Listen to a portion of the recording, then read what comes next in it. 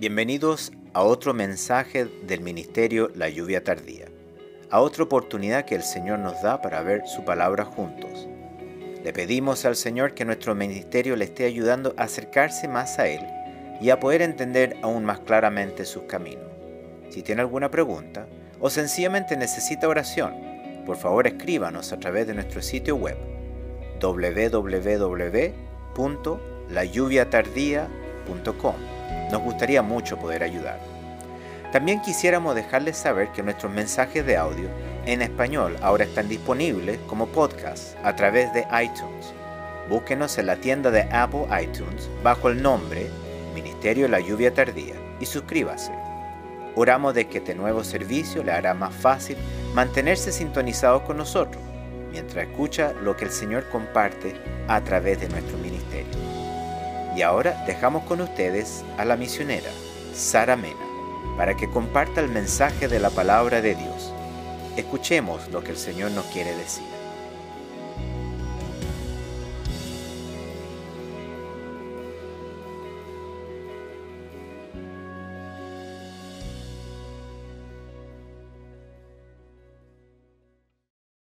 Que el Señor les bendiga.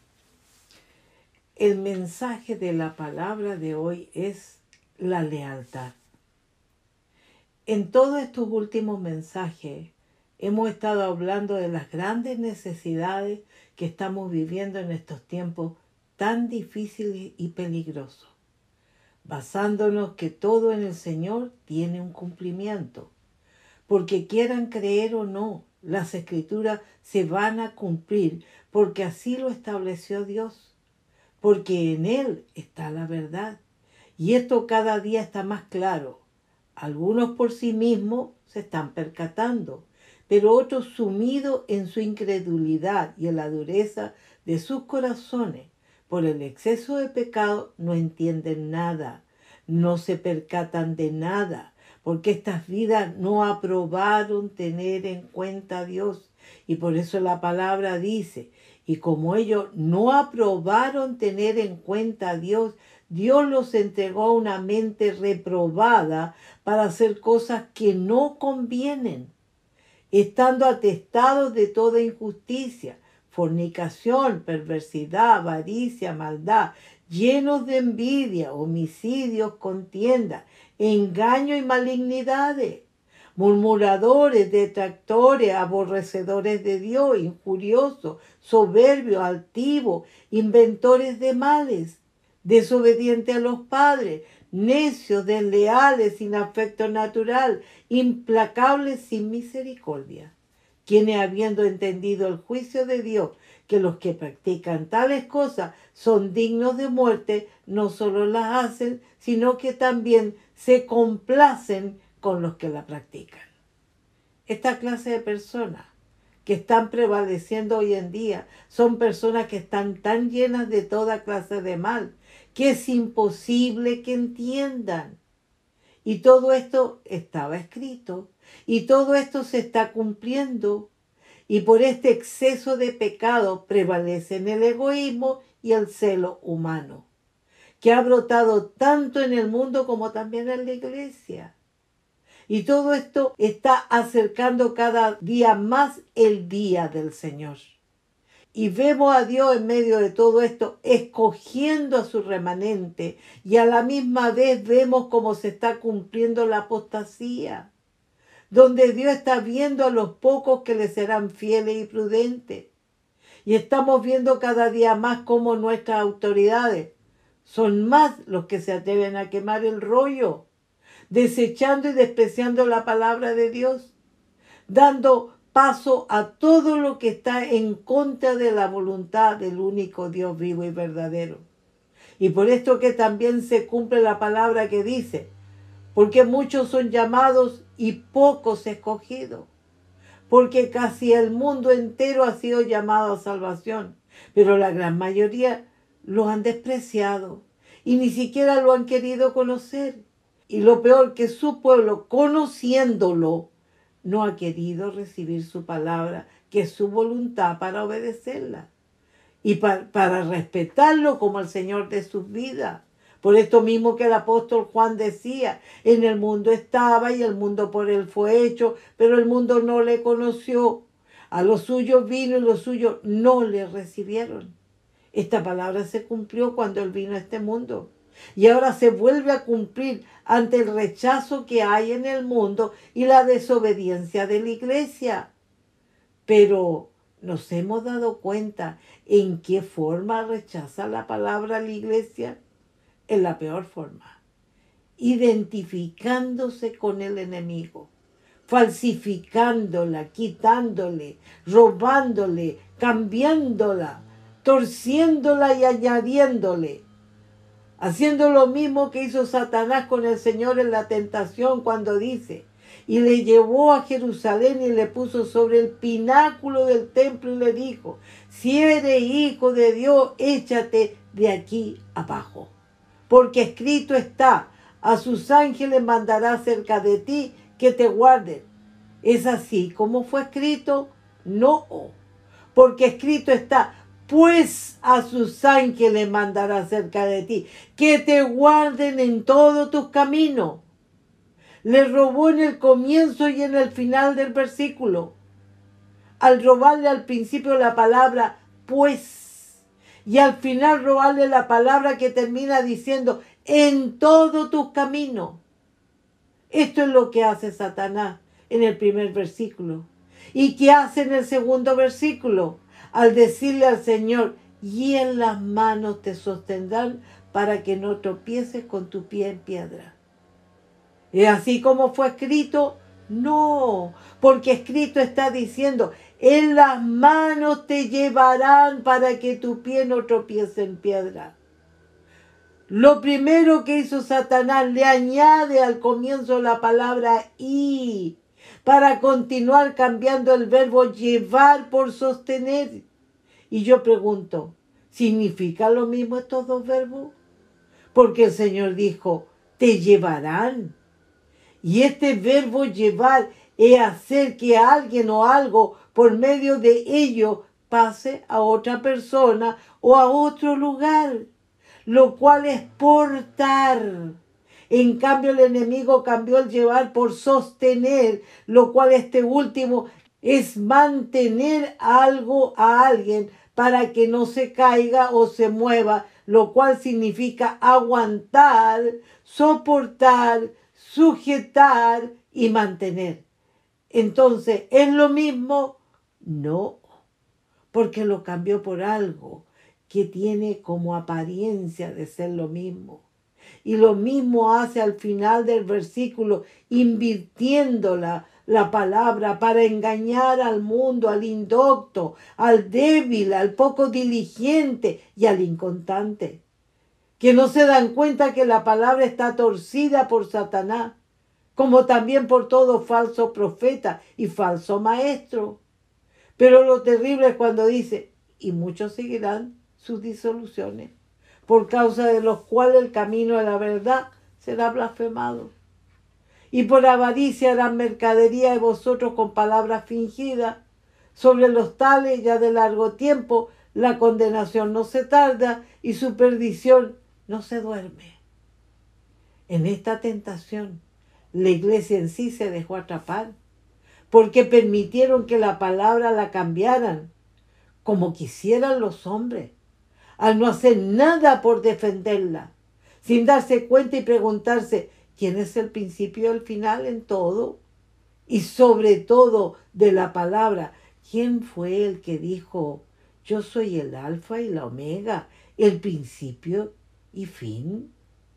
El Señor es el que es y que era y que ha de venir, el Todopoderoso. Entonces, ¿a quién fue que Satanás trató de quitar? Al Señor.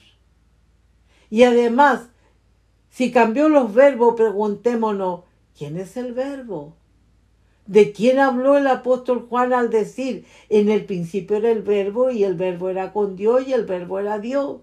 Este era en el principio con Dios.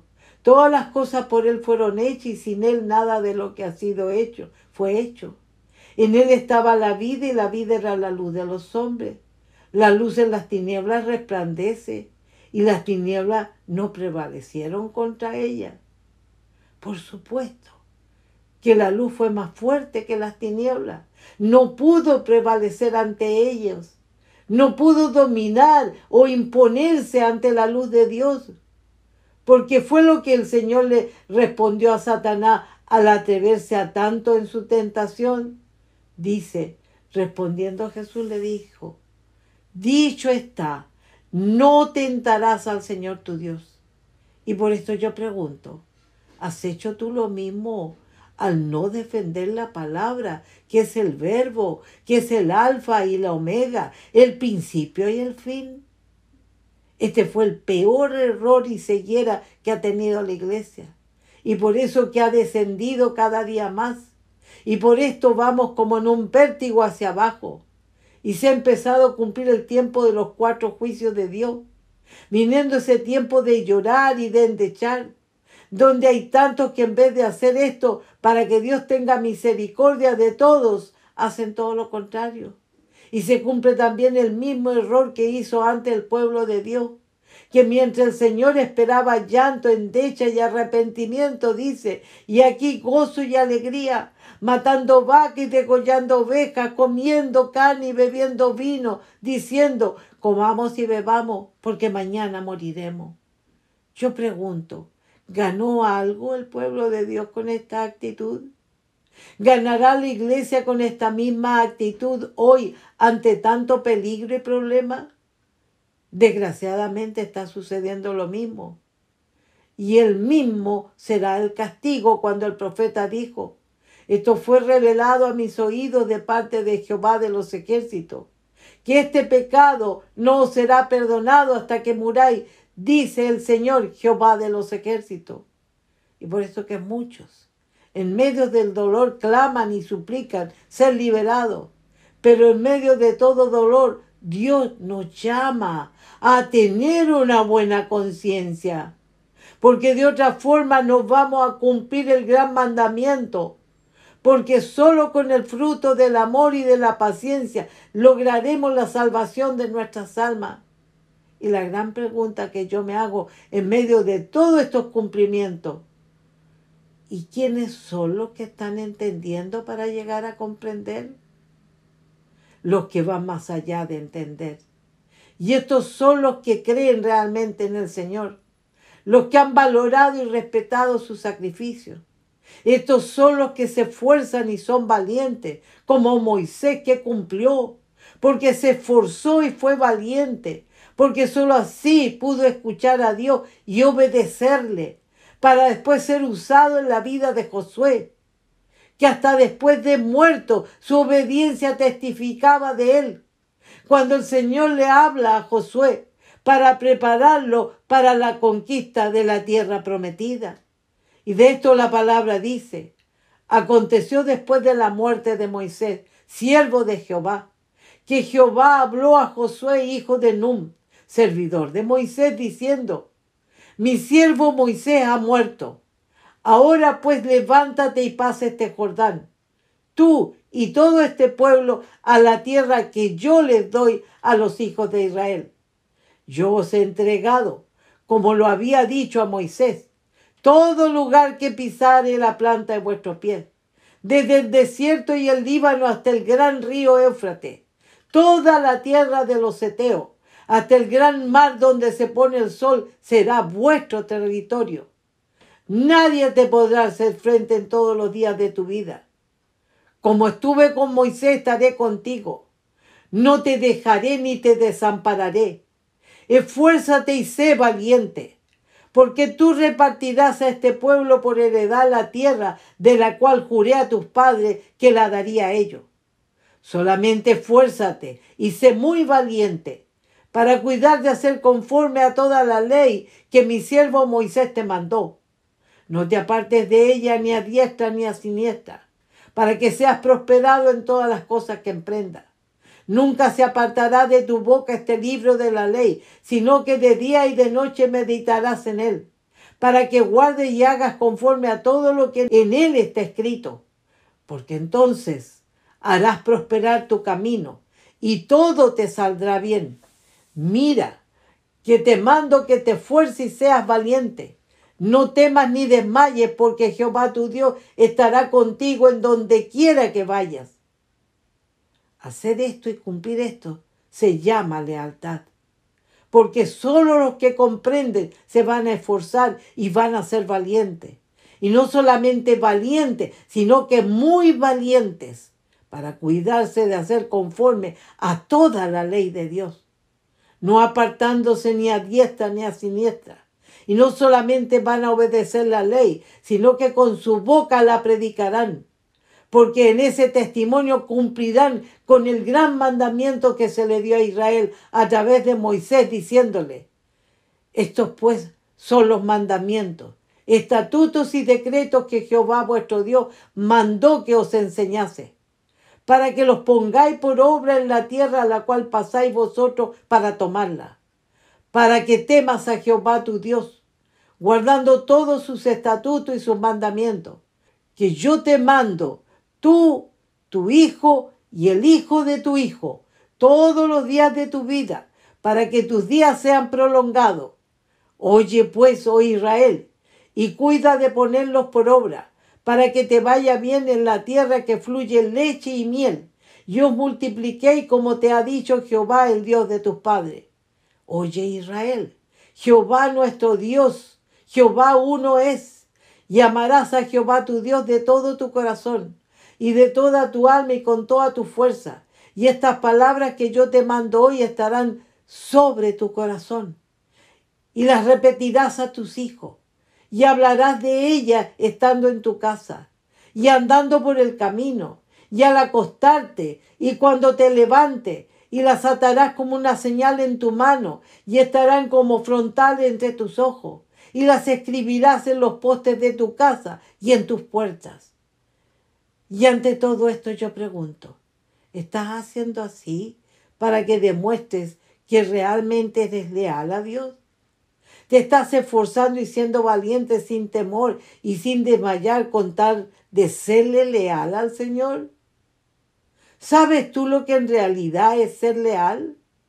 Esto significa serle fiel a Dios, que es comportarse con Él con honradez, sin engaño y traición. Porque si no lo has hecho, no puedes enseñarle esto a los demás. Por eso que es tan importante ante Dios y los hombres tu testimonio de lealtad para con Dios. Porque si no has cumplido con Él primeramente en esto, los demás no te van a respetar todo lo que tú digas o afirmes. Porque hasta nuestro Señor Jesucristo, siendo Dios santo y perfecto, dio testimonio en todo, primero haciendo para después enseñar. Como lo destaca Lucas al escribirle a Teófilo diciéndole: en el primer tratado, oh Teófilo, hablé acerca de todas las cosas que Jesús comenzó a hacer y a enseñar hasta el día en que fue recibido arriba. Hizo y enseñó. ¿Hasta cuándo? Hasta que fue recibido arriba.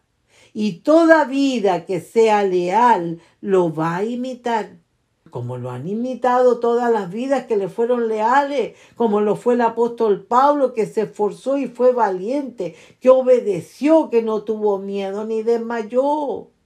Y por esto que él pudo decirnos a todos nosotros: sed imitadores de mí, así como yo de Cristo. Y esta debe ser la base de lealtad en nuestras vidas para con el Señor. Porque ¿cómo vamos a enseñar a los demás si no hay testimonio en nuestras vidas? Medita en esto. ¿Podemos decirle a una vida cambia si tú mismo no has cambiado? ¿Puedes decirle a otra persona teme a Dios para que obedezca si tú mismo no estás obedeciendo? Tampoco puedes enseñarle fe y confianza en Dios a otros si tú a la misma vez estás lleno de miedo y de cobardía. Y con esta actitud estás negando tu fe en Dios. Por eso que la fe debe ser acompañada por obras. Y por esto que una de las cosas que tocó mi corazón fue el testimonio de lealtad que hubo en David. Esto fue cuando David le perdonó la vida a Saúl en Sif. siendo que éste no le daba descanso en su persecución contra él. Al llevar Saúl 3.000 hombres para buscar a David en el desierto, y llegando aquella vez cerca de David, acampó con su ejército. Y al saber esto, David en su valentía decide ir con un solo hombre hasta el campamento de Saúl. Y de esto dice: David pues y Abisai fueron de noche al ejército. Y aquí que Saúl estaba tendido, durmiendo en el campamento, y su lanza clavada en la tierra a su cabecera. Y Abner y el ejército estaban tendidos alrededor de él. Entonces dijo Abisai a David: hoy ha entregado Dios a tu enemigo en tu mano. Ahora pues déjame que le hiera con la lanza y lo enclavaré en la tierra de un golpe, y no le daré segundo golpe.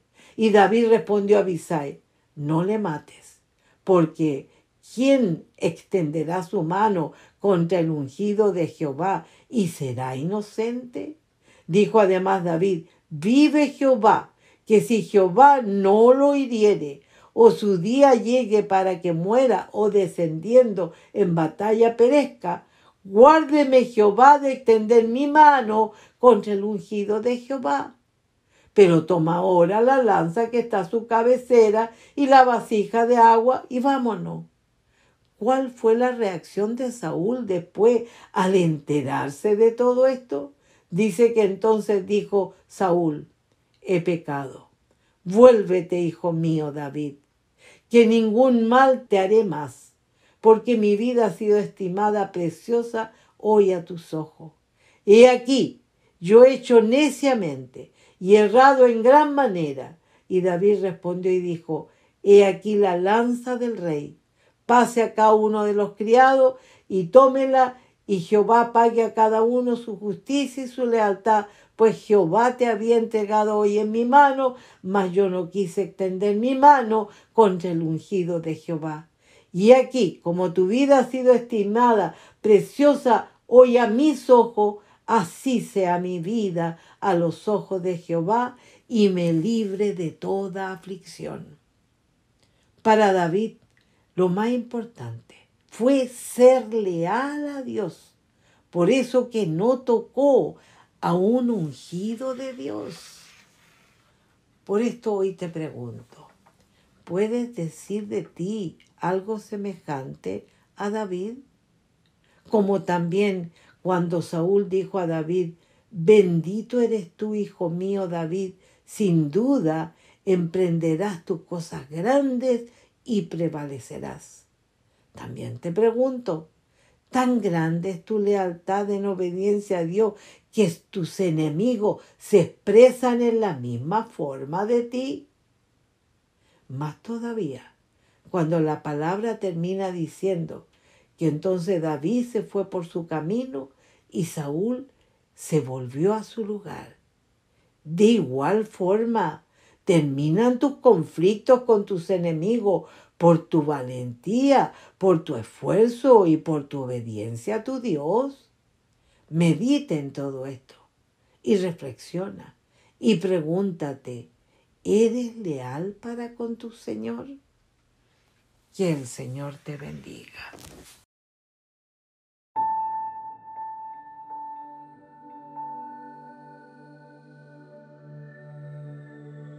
Por favor, únase de nuevo con nosotros la próxima vez para continuar viendo la palabra de Dios juntos. Por favor, escríbanos a nuestro sitio web si tiene alguna pregunta o necesita oración. Nuestra dirección nuevamente es www.layuviatardía.com. El Ministerio La Lluvia Tardía es un ministerio financieramente autosuficiente, dedicado a compartir a Jesucristo y su verdad con todo el mundo. El Señor está cerca. Que Dios le bendiga.